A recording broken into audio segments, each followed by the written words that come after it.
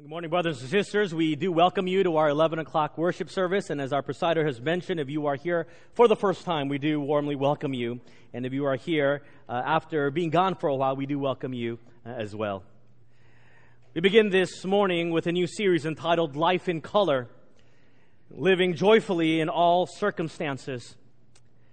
It is a series in which we will be studying the book of Philippians. You see, one of the defining marks of the Christian life is the characteristic of joy. But in reality, many believers are simply not joyful, not only in their countenance, but in the inner heart that they live. There is no joy. No wonder the world is not attracted to our community, because they do not see the joy with which they are longing for. If I were to take a survey this morning of how many of you truly feel joyful, perhaps only a third of you would raise your hand. And the other 2/3 would have a reason, perhaps because of life circumstances, of why you are not joyful. But in reality, when asked that question, how many of you are joyful, all of us, all 100% of us, should raise our hand regardless of what we are going through in life. This low percentage of joyful Christians is perhaps due to the fact that we have a wrong definition of what is joy.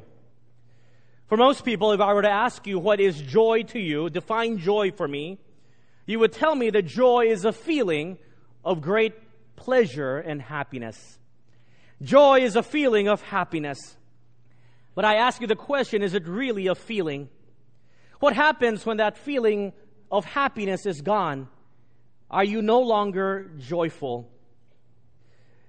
I've been working on a definition for joy from the scriptures this week. It's been a struggle because there's so many aspects of joy. But God allowed an incident early this week that allowed me to solidify my own working definition for what is joy, biblical joy. As you know, through my sermons, I love my little daughter, Janelle, very much. I simply adore her, perhaps because she is the only daughter I have. But she's in that life stage at the age of 4 where she isn't very expressive in her affection to me. She doesn't say, "I love you" very much unless threatened to say it. I've always wanted a little girl, and God has given me one. And I've always thought that a little girl should be so affectionate to her father. Perhaps it's because she's influenced by her rambunctious 2 older brothers. But a father needs that sort of affirmation. But she's at that life stage where she doesn't give it. Hopefully soon she will outgrow it. After a very long day at work this week, I came home.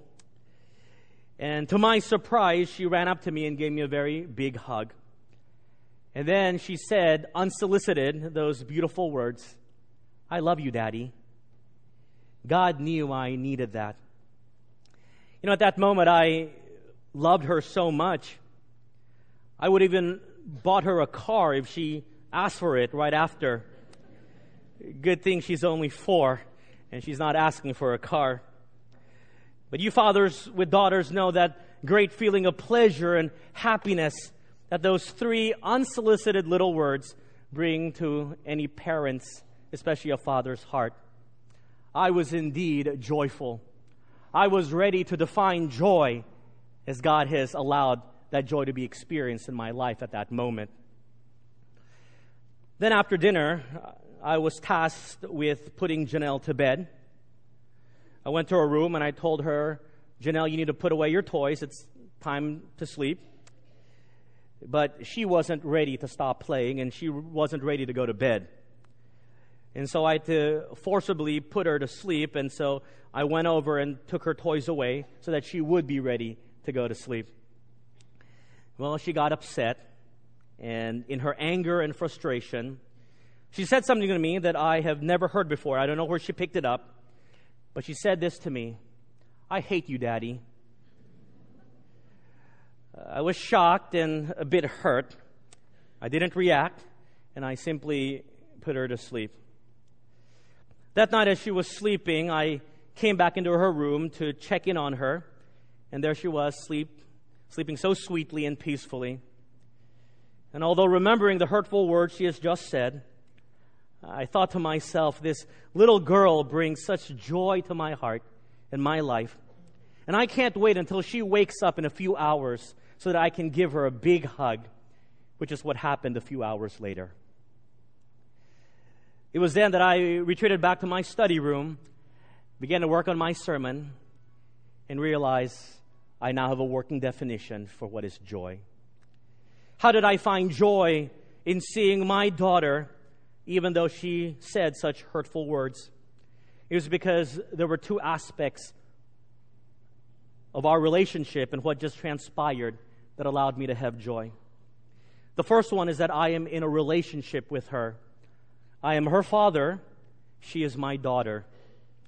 The second is I have the perspective of that of a father, a parent, who knows that at the age of 4, she probably doesn't understand the full weight of the words she has just spoken. And also in the wisdom of parenthood, I know that I will probably hear those hurtful words again when she as a teenager does not get what she wants. With these two realizations, I began to work on my definition of joy according to the Scriptures. Because true joy is not simply a feeling of great pleasure and happiness. Here's what it is, my working definition of joy, which we will be using in this series. Joy is the assurance of happiness from a Christ-filled life looking through God's perspective. Joy is the assurance of happiness from a Christ-filled life looking through God's perspective. However you want to couch it, joy is happiness. But it's not a feeling that comes and goes. According to the Scripture, joy is a promise.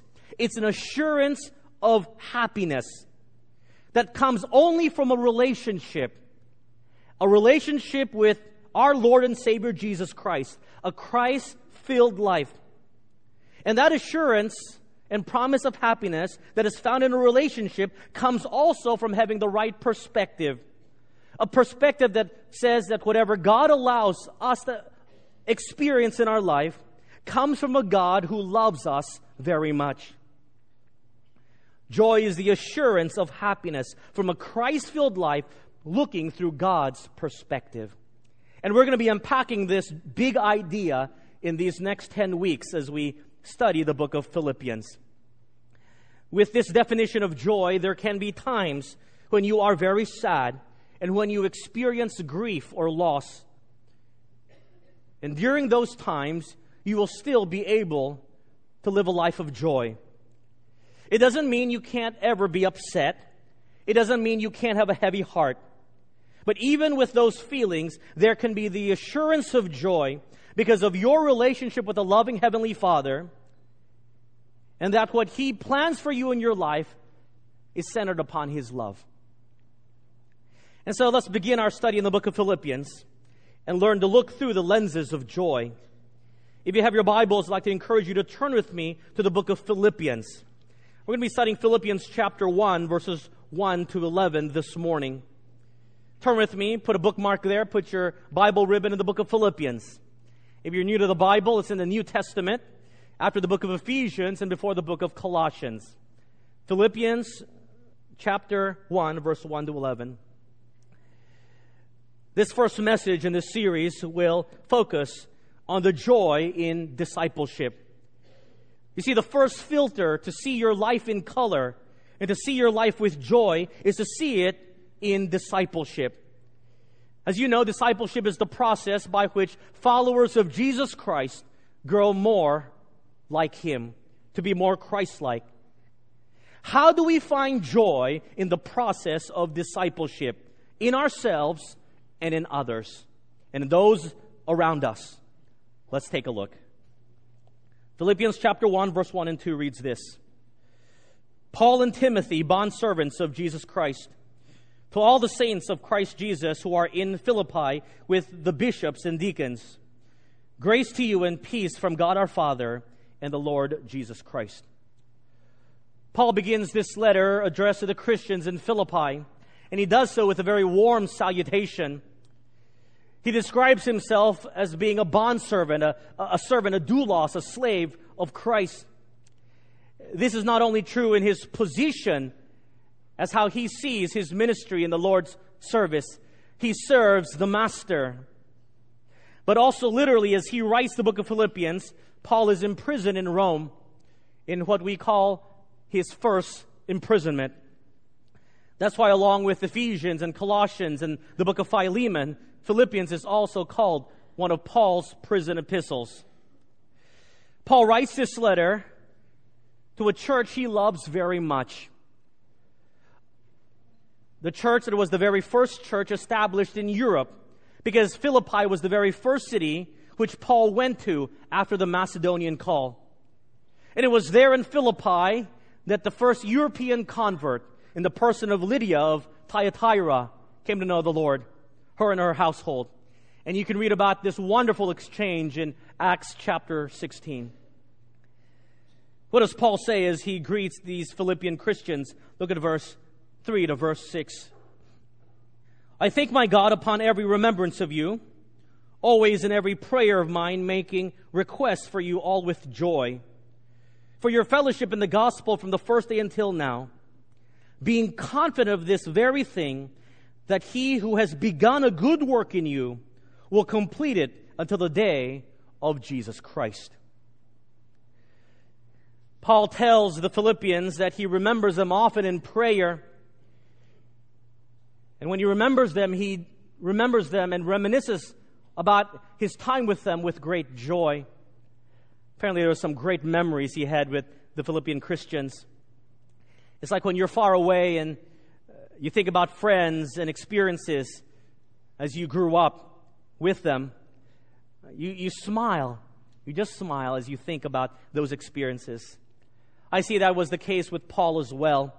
Perhaps as he wrote this letter and as he prays for them, he does so with a big smile. There is joy, he says, as I think about each and every one of you. His heart is filled with joy.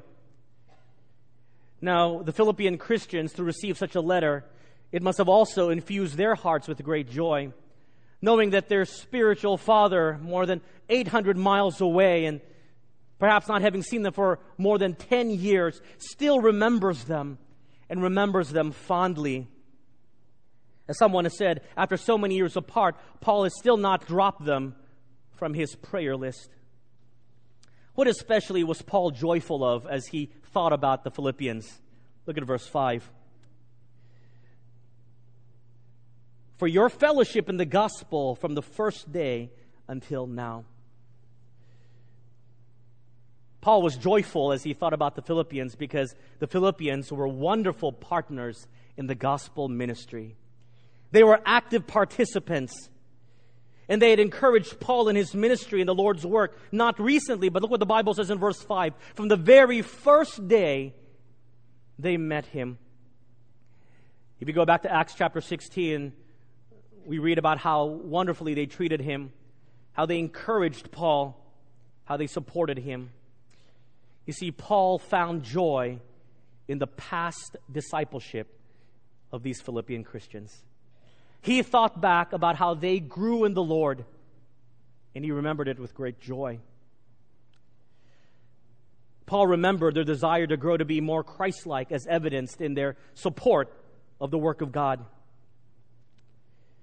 And Paul had a smile on his face as he remembered how God worked in their life and how they desired to be more like Christ. Paul was also joyful, as verse 6 tells us, because God would continue the good work. What is this good work? It is the good work of salvation in their life until the day they see Christ. God's working in their life, His sanctification, the work of salvation, setting them apart until the day they see Christ, was something that Paul was joyful with. You see, although he may have led many of them to Christ, he had not been there for more than 10 years. But he knew to a certainty that God was still working in the lives of these men and women in the church at Philippi. And Paul was assured God will and would complete the task. Paul didn't have to have control of the situation. He knew that God would take care of it. And that is where he found joy. Paul knew that God would take their past discipleship and see it to perfection. I was doing some cleanup during the holiday season. I came across some papers that I was reviewing before I threw them away. And something was written on a piece of paper that triggered a memory of something that happened about 3 years ago. About 3 years ago, there was a 24-hour period when I had to do 2 memorial services, 1 funeral burial, and visit 3 sick people in 2 different hospitals. It was a pretty depressing 24-hour day, to say the least. But as I came to this piece of paper, I noticed that I had written something in the back. It was the back of my notes for what I would say at that last memorial service. In the back of my notes, I had scribbled these words: "What an exhausting day, but what a joyful day. Everyone knew Christ." As I came across that, I remembered that time, going through that day, and thought, what a depressing day. But each person knew Christ.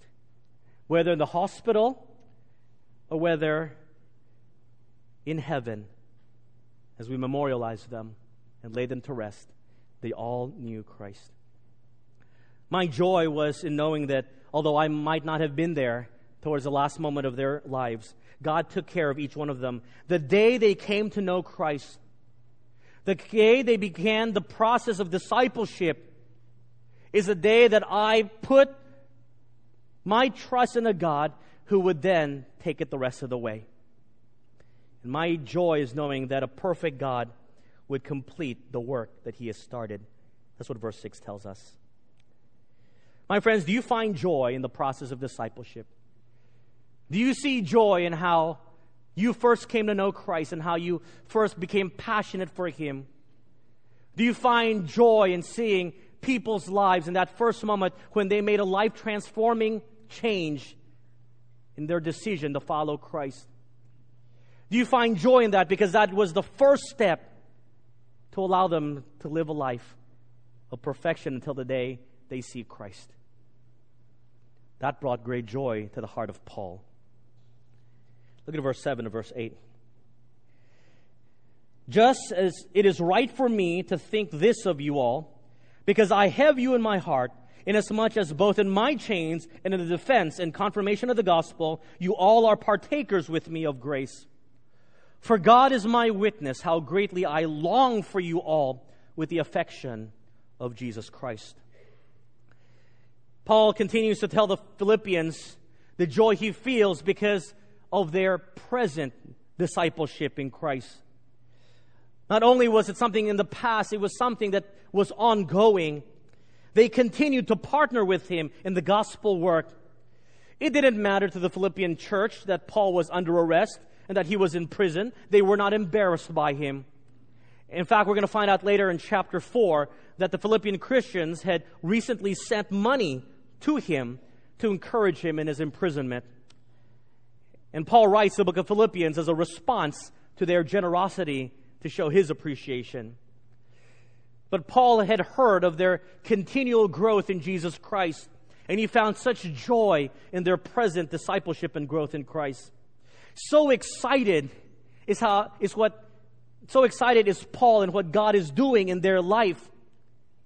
He tells us in verse 8, he longs to be with them.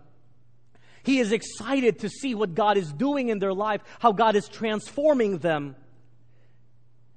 I know it's hard to read intention into a letter, and perhaps the Philippians may not understand just how much he wanted to be with them, but God certainly knows the heart of Paul. And that's why Paul writes, "God is my witness. I so long to be with you." Isn't that wonderful? Paul found joy in the present ongoing discipleship of the Philippian Christians. My friends, do you find joy in growing closer to Christ? Do you find excitement as you see yourself and see others in the community and around the world, even in this church, grow to become more Christ-like? There's joy in that. My father often writes me emails of encouragement every so often, and they're always great to receive. Who doesn't like encouragement? I received a note this Monday, and I just want to share you a small excerpt of my father's email to me. He writes these words: "Son, when you were ordained and installed as our church's pastor, I committed before God to always encourage you. I'm glad the church is growing under you, and my trust in you has been amply rewarded. I am happy. Please be assured that I intend, at my old age, to keep my original commitment. Love, Dad." I know the heart of my father. He longs to be here. He longs to be here to see what God is doing in the church body. He longs to see with excitement what God is doing in each individual life as people grow to love Him more and to love His Word. That was also the same joy as expressed with two of our church's elders who are no longer here with us. But they always found great joy in the people of God growing closer to Him. Is that the same joy you have as you live this life? The past is great, but what about the present? Do you find joy in seeing yourself grow in Christ? Do you find joy in learning what God is doing in the lives of others? And if God is moving in this church as He is, there should be joy that permeates this place. Daily we see God moving the lives of men and women in this church, transforming them to be more like Him with the help of the Holy Spirit. We should be rallying them on. We should be encouraging them. There should be joy in this place to see what God is doing. I hope that is the case. Where do you find joy in your life? What brings excitement to you?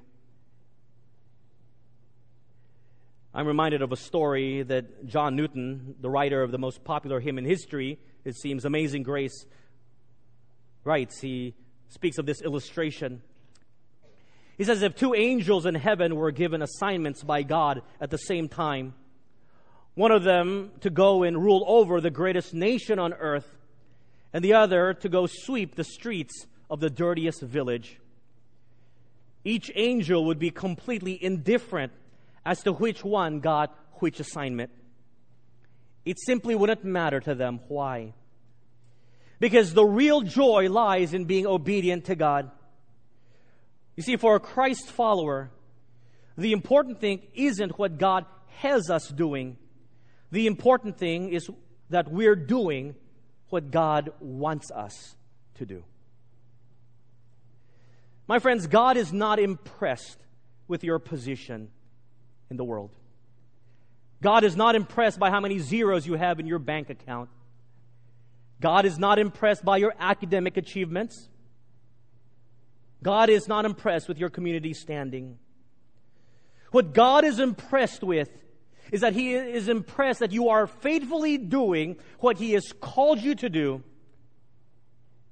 And He has called each one of us to the process of discipleship to grow more like Christ.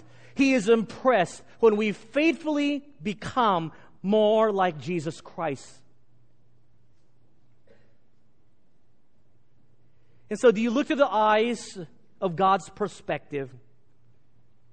Do you find joy in the transformation of your life to be more like Him, and in the lives of your children and your grandchildren and in your spouse and in your family member? Is that the true joy of your life? I hope it is.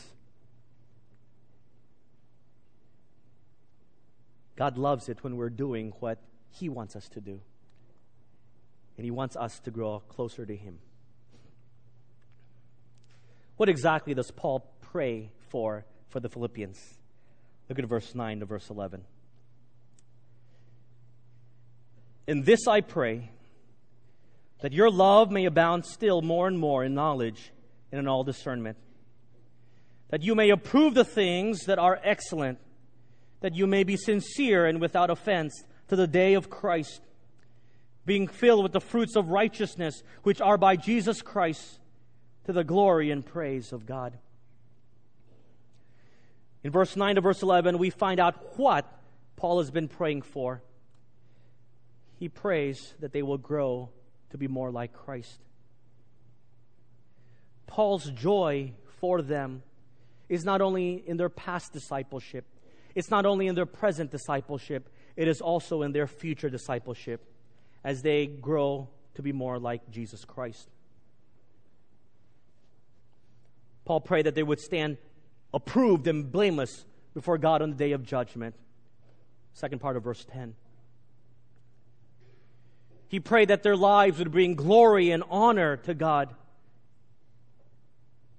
Verse 11.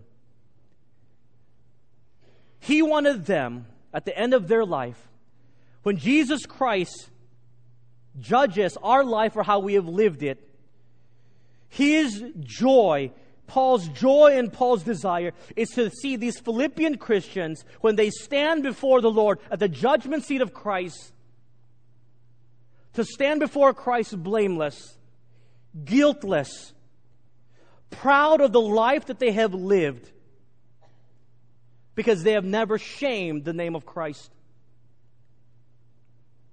Is that your desire? That's my prayer as well. As I was reading that, I was convicted to heart. I can't wait for that day when we all stand before Christ at the Bema.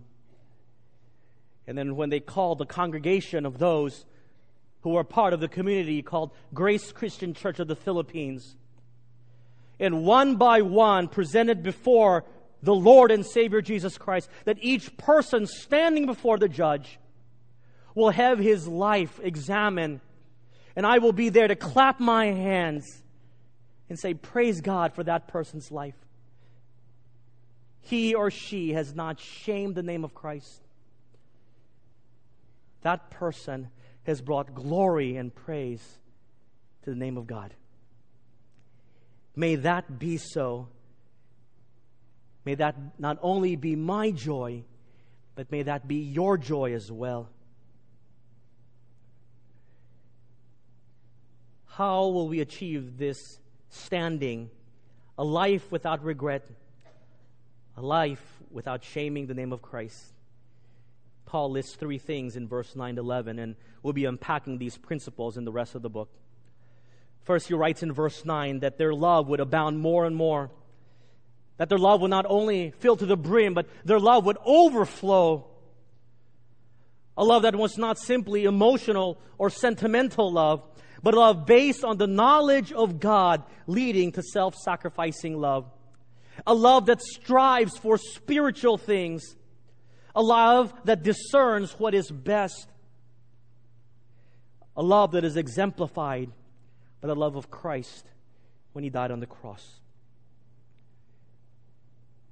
Paul says, my joy for you is that as you live a blameless life, your love would abound, super overflow. The second thing is found in verse 10. A life that approves what is excellent. A life that strives for the spiritual things. A life that discerns what is best. A life that picks the spiritual achievements over the worldly achievements. A life that values the spiritual things over the worldly things. And thirdly, verse 11, being filled with the fruits of righteousness, allowing the Holy Spirit to fill us, to control us, so that He can produce Christ-like traits. Ask yourself the question, does my life, does my action, does my attitude bring glory and praise to God? Do I find joy in my maturity in Christ? Do I love the fact that I'm growing in a deeper relationship with Him? And do I find joy in seeing how others are growing in Christ as well? Can you find joy in that? Do you live for the glory of men, or do you live for the glory of God? Because most of us live for the glory of men. for their accolades and their acknowledgement. And let me tell you what, my friends, no wonder there is such sadness even in the Christian's life. Because living for the glory of men will leave you empty and it will leave you sad. Because human nature says, we're going to look for the best.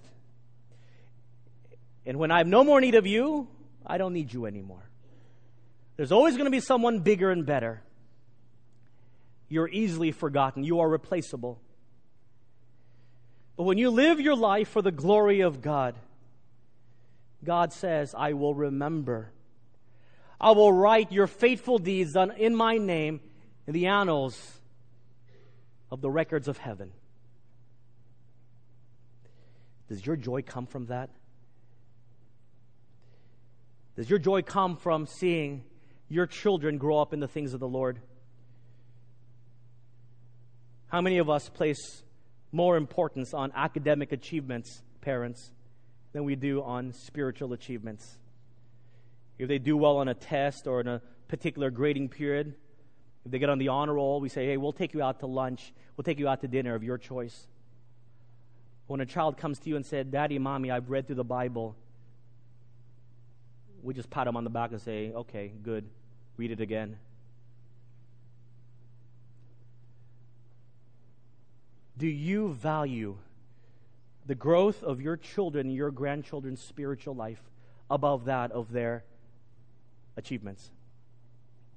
When you get old and when you sit back, put your feet up and think about how you've raised your children, will you glory in the fact that they have accomplished great things in life? Or will you glory in the fact that they faithfully walk with God and that they love God with all of their hearts? And they may not be the most popular person or may not have everything in life, but they are faithfully committed to the Word of God and they are faithfully committed to His service. Where you find joy is how you will live out your life. Where you find joy will determine the philosophy of how you live life and raise your children. It will connote the values that you have. So where do you find joy? Do you find joy in discipleship? The process by which we draw closer to be more like Christ. When you understand this concept, when you see joy in a closer relationship with Christ, you will know joy like you've never known it before. You will know joy in the most difficult of experiences. You will know joy in the darkest of days. If you don't find your joy in discipleship, then you will never know the depths of true happiness. Where does the joy come from your life? For Paul, he saw it in the discipleship of the Philippians, both in their past and in their present and in their future. What type of lenses are you looking through life? I was reminded of a song this week. It's a song from an old movie. It's an old movie. I venture to guess that not 90% of you have seen this movie. If you've seen this movie, then it means you're old. The movie is the musical Singing in the Rain. For those in the new generation, if you don't know about it, Google it or YouTube it. At least the song Singing in the Rain. It's sung and danced to by Gene Kelly. And you wonder why I know about this movie, because my mother wanted to watch it and he forced us children to watch it with her. For whatever reason, this song, Singing in the Rain, was just playing in my mind, this last song syndrome, throughout the week.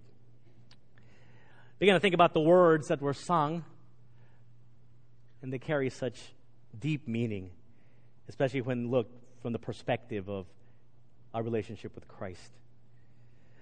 I'm not going to sing it for you, but I'd like to just speak out what is sung, especially the last line. It goes something like this. I'm singing in the rain, just singing in the rain. What a glorious feeling. I'm happy again. I'm laughing at clouds so dark up above.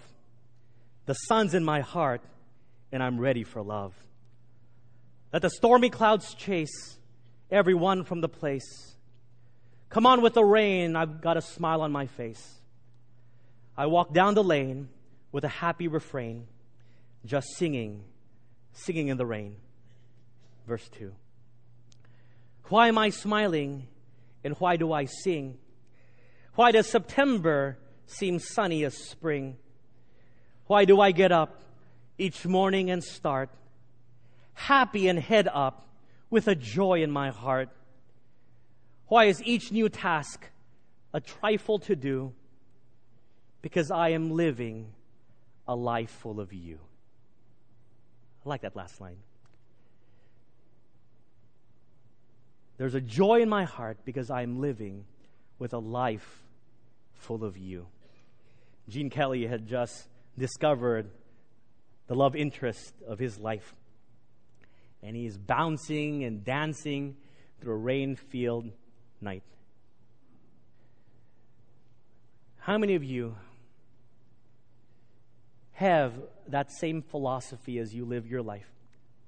That you can say, I am living because I have a life full of Christ. When the dark clouds come and ruin my day, I can still have joy because I have a life full of Christ. Even if it rains on my day, it doesn't matter. There's a joy in my heart because I have a life full of Christ. The dark clouds will come in our life. And for some, it is already there. The dark days are either here or they are soon coming. Can you live with the joy in your heart that says, I am living a life full of Christ? Because, my friends, it is that which brings about true joy. A life of color and a life of joy is a life overflowing with Christ. May you and I find the joy of discipleship. And may it be that joy permeates our lives from this day forward until the day we see Him again. Let's pray. Thank you, Lord, for your word, for the reminder that joy comes not from the world. Joy comes from you. It is because of a special relationship and because of a godly perspective that we can see joy even in the darkest of our days. May it be that each person finds joy in the overflowing relationship we have with you, in ourselves and in others. May joy permeate this place. May the gladness of life transformed in this church, may the exuberance of the Holy Spirit working daily in the lives of men and women so radiate out of this church that others would come to see what marks the people of this church with joy. May it be so, Lord. In Jesus' name we pray.